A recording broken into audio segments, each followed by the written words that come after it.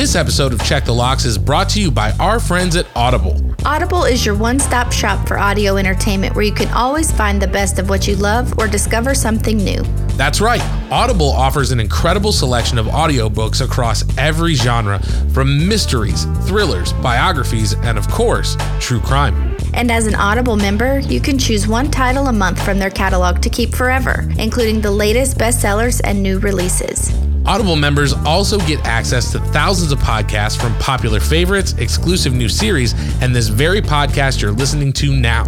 Plus, the Audible app makes it easy to listen anytime, anywhere. While traveling, working out, walking the dog, doing chores, Audible makes listening anywhere easy. And best of all, Check the Locks listeners can try Audible for free for 30 days. So head over to audibletrial.com/checkthelocks or click the link in the show notes to start enjoying Audible today. Warning, Check the Locks podcast is a true crime podcast and may contain graphic descriptions of violence, murder, sexual assault, and more. Check the Locks podcast is not appropriate for all listeners. Listener discretion is strongly advised.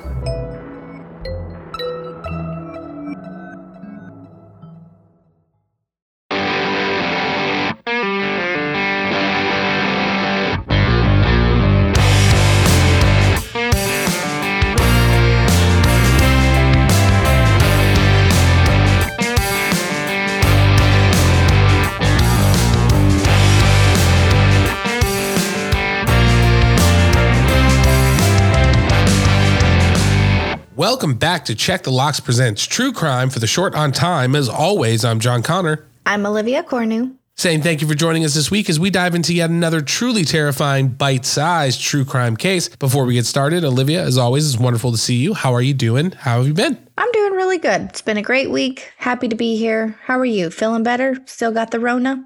I don't have the Rona anymore. I'm still working on this ear infection, but doing a little bit better. I do want to just, again, give a preemptive thank you for dealing with me as we go through this episode. I know that I'm sounding a little nasally, a little stuffed up, so I'm going to try to sound as much like a human being as possible as we get through the story. Luckily, the last episode was your episode, and I didn't have to do much talking. This short on time, thankfully, it's a short on time. It's not as detailed as I normally go, so hopefully that will spare our listeners some of the Hey Arnold congestion, you know what I mean? So really going to work hard on not trying to sound like that.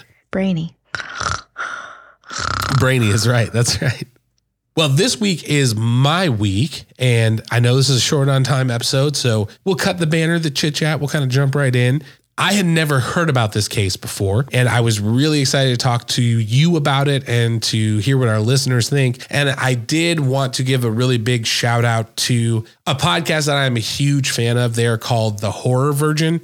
You can listen to them on Apple Podcasts, Spotify, wherever you get your shows. I've talked about it before, but I'm a huge fan of horror films. And so I listen to this podcast every week. They come out on Mondays just like we do. So listen to our show and then check out The Horror Virgin if you're going to listen to the podcast, right? But for those who aren't familiar, one of the hosts he was actually a guest on the Jonversations podcast. He hates horror films. So his friends have him watch horror films and then they talk about them. And it is one of the best podcasts out there. And they recently did an episode about a film, and they mentioned this case in that episode. And I had never heard about it, and I dug into it a little bit deeper and thought it would be really, really cool to kind of jump into it, talk about it, because I found it really, really fascinating. So I don't know about you, but are you cool with just kind of jumping in? Yeah, let's go. Awesome. So we are, again, going back in time. This has kind of been my theme over the last couple of weeks, but on December 26, 1973, the world was introduced to what has become known as one of the scariest films of all time, William Friedkin's The Exorcist. Have you ever seen The Exorcist? I've seen bits and pieces of The Exorcist, but I couldn't tell you that I've seen it start to finish. And if I have, I don't remember. I get the general concept. Okay, gotcha. Yeah, I saw it in 2000. Which I would have been a freshman in high school, but they re-released the director's cut and they put it back in theaters. And I remember going with my high school girlfriend to see it my freshman year. But the film starred Linda Blair as Regan McNeil, a young girl who becomes possessed by an ancient demon. Now, at the time, it was a smashing success, but it did receive backlash from audiences and critics alike. In fact, when the film was released, people claimed that it caused fainting, vomiting, and even heart attacks in the movie theaters. Now, in the 70s, a much more significant percentage of the population was religious. In fact, there was a poll that was done in 1972 that showed only 5% of Americans at the time had no religious identification. Additionally, roughly 60% of the population actually identified as Roman Catholic. So a film about possession, demons, and priests would more than likely be upsetting. Now, just like you were talking about, Olivia, over the years, The Exorcist has become ingrained in the culture and has inspired an entire genre of films. Since the movie's release, the rumor that production was cursed has actually become cultural folklore. In fact, televangelist Billy Graham said there is a power of evil in the film, in the fabric of the film itself. But perhaps the most terrifying thing about the film involved an extra in the background. Now, for those who may not be familiar with the movie, the synopsis is basically as follows. When young Regan, played by Linda Blair, starts acting odd, levitating, speaking in tongues, her worried mother, played by Ellen Burstyn, seeks medical help only to hit a dead end. Jason Miller plays a local priest who thinks that the girl may be seized by the devil. The priest makes a request to perform an exorcism, and the church sends an expert, played by Max von Sydow, to help with the difficult job. So what we're going to be focusing on today is the scenes where Regan's mother seeks that medical attention. So is this going to be the scene that I have seen where she's like on the bed? No. So in the movie, before that happens, they send her to the hospital. Okay. And in the hospital, she gets things like a spinal tap done. They're running different tests on her to kind of determine like, okay, this odd behavior has got to be caused by something medical. Okay. And then once they kind of hit a wall with that, they're like, I don't know, maybe she's possessed, and they send her home. Okay. Now, as we just discussed, in the film, Regan undergoes several medical tests, including a carotid angiography procedure. Director William Friedkin filmed these famous scenes at the New York Medical Center in 1972. Now, at the time, Friedrich was looking to capture a real sense of being in a hospital and decided to use an actual neuropsychiatric surgeon and his team to shoot the scenes. Among this team was the surgeon's assistant and X-ray technician, Paul Bateson. Bateson was born on August 24th, 1940, and he grew up in Lansdale, Pennsylvania. He joined the Army and was stationed in Germany in the early 1960s. During that time, Bateson developed a drinking problem but became sober when he was discharged from the Army and returned home to Pennsylvania. In 1964, Bateson moved to New York and started a relationship with a man. The pair would host parties at their home and would spend weekends at Fire Island off of Long Island. During this period, Bateson began working at the New York Medical Center, where he was known for his calming bedside manner. The couple's relationship was affected by Bateson's heavy drinking, and they eventually split in 1973, at which point he moved to Borough Park in Brooklyn. In 1975, Bateson was fired from his job at the hospital when excessive drinking became an issue. He then took a series of menial jobs like cleaning and working as a cashier at a porn theater. Bateson also started attending AA meetings, and around that time he moved to Greenwich Village. Then, between 1977 and 1978, the gay community in New York began to feel a sense of terror. Remains of male victims who had been mutilated and dismembered began washing up on the shores of the Hudson River. The remains had been wrapped in black trash bags, and 6 of these bags had been discovered. Some on the Jersey Shore and others near the World Trade Center. Police were able to trace articles of clothing back to a shop in Greenwich Village that catered to the LGBT community. However, police lacked the victim's identity and a confirmed cause of death. Because of this, these crimes were not classified as homicides, but CUPPIs, circumstances undetermined pending police investigation. So I want to stop right there before we go any further and kind of pick your brain, because when I was doing my research, all I could help but think is that, like, at this time in history, you know, obviously there's things like Stonewall that occurred and things of that nature, but it wasn't very safe and your rights weren't protected if you were a member of the LGBTQ community, you know? So I just kind of wanted to see what you were thinking or if this invoked any thoughts as we were going through the story. I don't really have any crazy thoughts about it, but I'm just like really kind of fascinated by it. I vaguely recall hearing about this, and so it's just really fascinating to me. So I'm just really kind of just listening. It's a cool story. Yeah, I thought so too. As I was going through, I was like, man, I don't know how I never heard about this before. So now on September 14th, 1977, Variety film reporter Addison Verrill was found dead inside his apartment. Verrill had been severely beaten and stabbed. However, police found no sign of forced entry, and in fact, beer cans and used glasses were discovered in the living room. Now, Verrill was a known regular at Greenwich Village gay clubs. On the night of his death, a witness reported seeing him at a club called Mine Shaft, which was a leather bar, at around 6 a.m. Now, 8 days later, Verrill's friend and fellow reporter Arthur Bell received a phone call at his home. Bell was a gay rights activist and had recently written a story for the Village Voice about the 6 bag murders, and he also believed that his friend may have fallen victim to the same killer. The man on the other end of the phone claimed to be Verrill's killer and told Bell that his article needed to be corrected. He told Bell that he liked the story in his writing, but contrary to the article, he was not a psychopath. The caller then began to provide Bell with details of the events that had taken place on the night Verrill died. According to the man, he and Verrill had met at Badlands, another bar in the area. Verrill bought the man a drink, and they continued to take drugs and drink until around 3 a.m., and at that point, that is when they headed to Mine Shaft. Then the caller stated that they left for Verrill's apartment where they continued to drink and then engaged in sex. According to the caller, at some point he realized that Verrill only wanted sex and not a relationship. He said, quote, "I decided to do something I'd never done before. I needed money and I hated the rejection." The caller then said that he hit Verrill over the head with a heavy pan. He then took a kitchen knife and began to stab him. At that point, he took Verrill's passport, $57 in cash, credit cards, and clothing and left the apartment. The caller used the cash to spend the following day continuing to drink. At this point, Bell immediately contacted the police and shared the details of the phone call. Police were intrigued because the caller shared details about the murder that hadn't been released to the public, so they knew the mystery man had to in fact be the killer. Now, even stranger, at around 11 p.m. the same night, Bell received yet another phone call. The voice on the other end seemed different from the first caller, and this man identified himself as Mitch. Mitch then told Bell he knew who killed his friend Addison Verrill. The name the caller provided was Paul Bateson.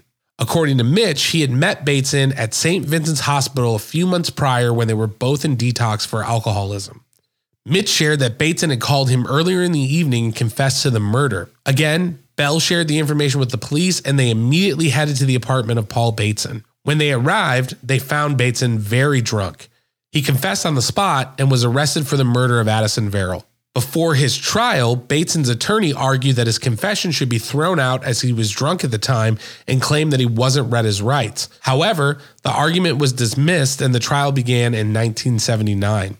At that point, Arthur Bell's article was entered into evidence, and a friend of Bateson's, Richard Ryan, shared with police that Bateson had confessed to the 6 bag murders. On March 5th, 1979, Bateson was convicted for the murder of Addison Verrill. During his sentencing, the prosecutor called Bateson a psychopath. At this point, Bateson was sentenced to 20 years to life in prison and was transferred to Staten Island to serve his sentence. He was released from Arthur Kill Correctional Facility in August of 2003 at the age of 63 years old. Bateson served his parole and promptly disappeared. He is now, however, believed to be dead. To this day, the 6 men in the bags are still classified as an unsolved case, and their bodies have never been identified.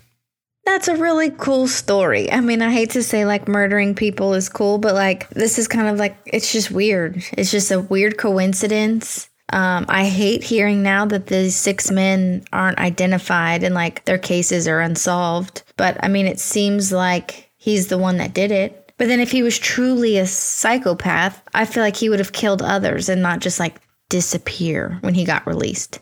Yeah, I think that's a really good question. And one thing that I did find in my research is that Arthur Bell, along with William Friedkin, who was the director of The Exorcist, they both interviewed him in prison. And Arthur Bell said that in that interview, Bateson said that being in prison was actually a good thing for him because it forced him to kick alcohol and get clean. And I mean, obviously the man had some underlying demons, mental health issues. And I know that, we've done enough cases where you start adding alcohol to that, you are not taking care of it, you're not addressing those things, like that just lets those monsters come out, I think, even easier. So I really don't know if, years of being sober, if maybe when he got out, that's why he didn't commit any other crimes, or if it was simply like, I don't want to go back to jail. You know what I mean? Like I just spent a huge portion of my life. So like I'm out now. I'm just going to live what little life I have left. Because he was 63 in 2003. So, I mean, odds are he's long gone by now. Yeah. And William Friedkin, who directed The Exorcist, he actually asked him what it was like to be in that film. And he responded by saying that it was kind of like a FU to his dad, who wouldn't let him go to the movies when he was younger. And he would make him stay home and listen to the opera on the radio. So getting to be in this, not only this movie, but this movie that was like a huge, huge success and very controversial. And like he is very clearly shown on screen. Did they say who discovered, who put 2 and 2 together? I'm sure the guy was on the credits, but no one reads the credits. I should be on a credit for a movie that I was an extra in. Nobody reads that. I think there are just some people out there that, are really into film. They're film buffs. They study the cast. I'm sure that when he got arrested, looking into his background, they found that he was in the film, Right. I mean, I guess it would be just like us researching and going down these rabbit holes, but. Right. And William Friedkin actually wrote a movie about him that came out a few years later. It was called Cruisin', starring Al Pacino, that was loosely based on his story. So just really interesting. I had never heard about it. I've heard all about the film set being possessed. Linda Blair, I think, was 11 or 12. She was really young. And in one of the scenes, she's in a harness and they pull her and she actually breaks her back as a child. And they have to pause filming and all that stuff. So I had heard all that folklore around it, but I had no idea about the serial killer that was associated with it. So I thought it was just an interesting story and wanted to see again what you thought and what the listeners thought. So. Well, John, I thought this was really cool. It was a really interesting story. Kind of crazy to put The Exorcist and a serial killer and someone who's been described as a psychopath that just happens to be in the background, tying in that story together. So that was really cool. Yeah, I thought so too. And I mean, if we were going to talk deadbolt tests, I have a feeling this isn't going to be super high on yours, but I was just kind of curious, where would you put this one? If we're talking about the murders that he committed, and if he did kill this person that he was just out with having a good time, that's kind of scary. And then if he truly is the person who is responsible for the 6 bag murders, then that's even scarier. So if that was the case, I'd score it a little bit higher. But I think just with this being just kind of a coincidence story and, not really diving too much into who this person really is, I'd say I'd give it about a 3 on the deadbolt test as far as scariness. But cool factor, it's a 10. Yeah, I'm actually right there with you. I think for me, I am probably going to put this at I'm going to say maybe a 4. I think we're kind of aligned in the reason why. I think there is something very disturbing about the fact that whether you're gay or straight or lesbian or non-binary or however you identify, right? There is something scary about the idea of being out at a bar and you meet somebody and you think you're hitting it off. One thing leads to another and you feel comfortable enough to invite this person back to your house. And then by the time you find out what this person is actually capable of, it is way too late. So I think that is where I would probably put it at that 4. I am well out of that game. I'm not worried about anything like that happening to me, so I'm not really oh man, I hope I don't bump into a serial killer when I'm out trying to pick people up at the bar. You know what I mean? But I mean, some of us are still doing that, John. Right. I understand that. And if you're in a leather bar, I would ask you to be very safe. Don't attend those. Each their own, just not my thing. Right. But I think that's why I would put it as a 4. Again, being right there with you, I think interesting factor and just the coincidence of him being in this movie and this movie being this big cultural phenomenon and then him being tied to this. I thought that was really, really interesting. So I'm going to put it a solid 4. All right. Well, good job. It was a good week. I like this little short on time. Me too. And that is where we fall on the deadbolt test for this week's episode. But we want to know, where does The Exorcist and the serial killer fall on your deadbolt test? You can let us know. Reach out to us on Instagram at Check the Locks Pod. You can find us on Twitter at Check the Locks. And if you're not in our Facebook group, do yourself a favor. Come hang out with us. We would love to get to know you, get to hang out with you. It would be absolutely awesome. If you are interested in financially supporting Check the Locks, as always, you can do that by heading over to patreon.com/Check the Locks. We have a lot of great tiers, stickers, t-shirts, exclusive coffee mugs, all sorts of stuff just for supporting the show. So if you want to help us keep the lights on, you like what we're doing, that is a great way to financially support us. And if you cannot financially support the show, we totally understand. Just listening and hanging out with us every week means just as much, if not more. So if you're taking the time, you're hanging out with us, you're sharing the show with your friends and family, thank you from the bottom of our heart. That means the world to us. And again, just helping us to grow our community and get in front of as many people as we can. So That is all that we have for this week's episode, but please make sure you are subscribed to Check the Locks on your favorite podcast app so that you never miss an episode. We will see you again next week with a brand new, truly terrifying, bite-sized true crime case. But until then, don't forget to check the locks. See you again next week. Bye.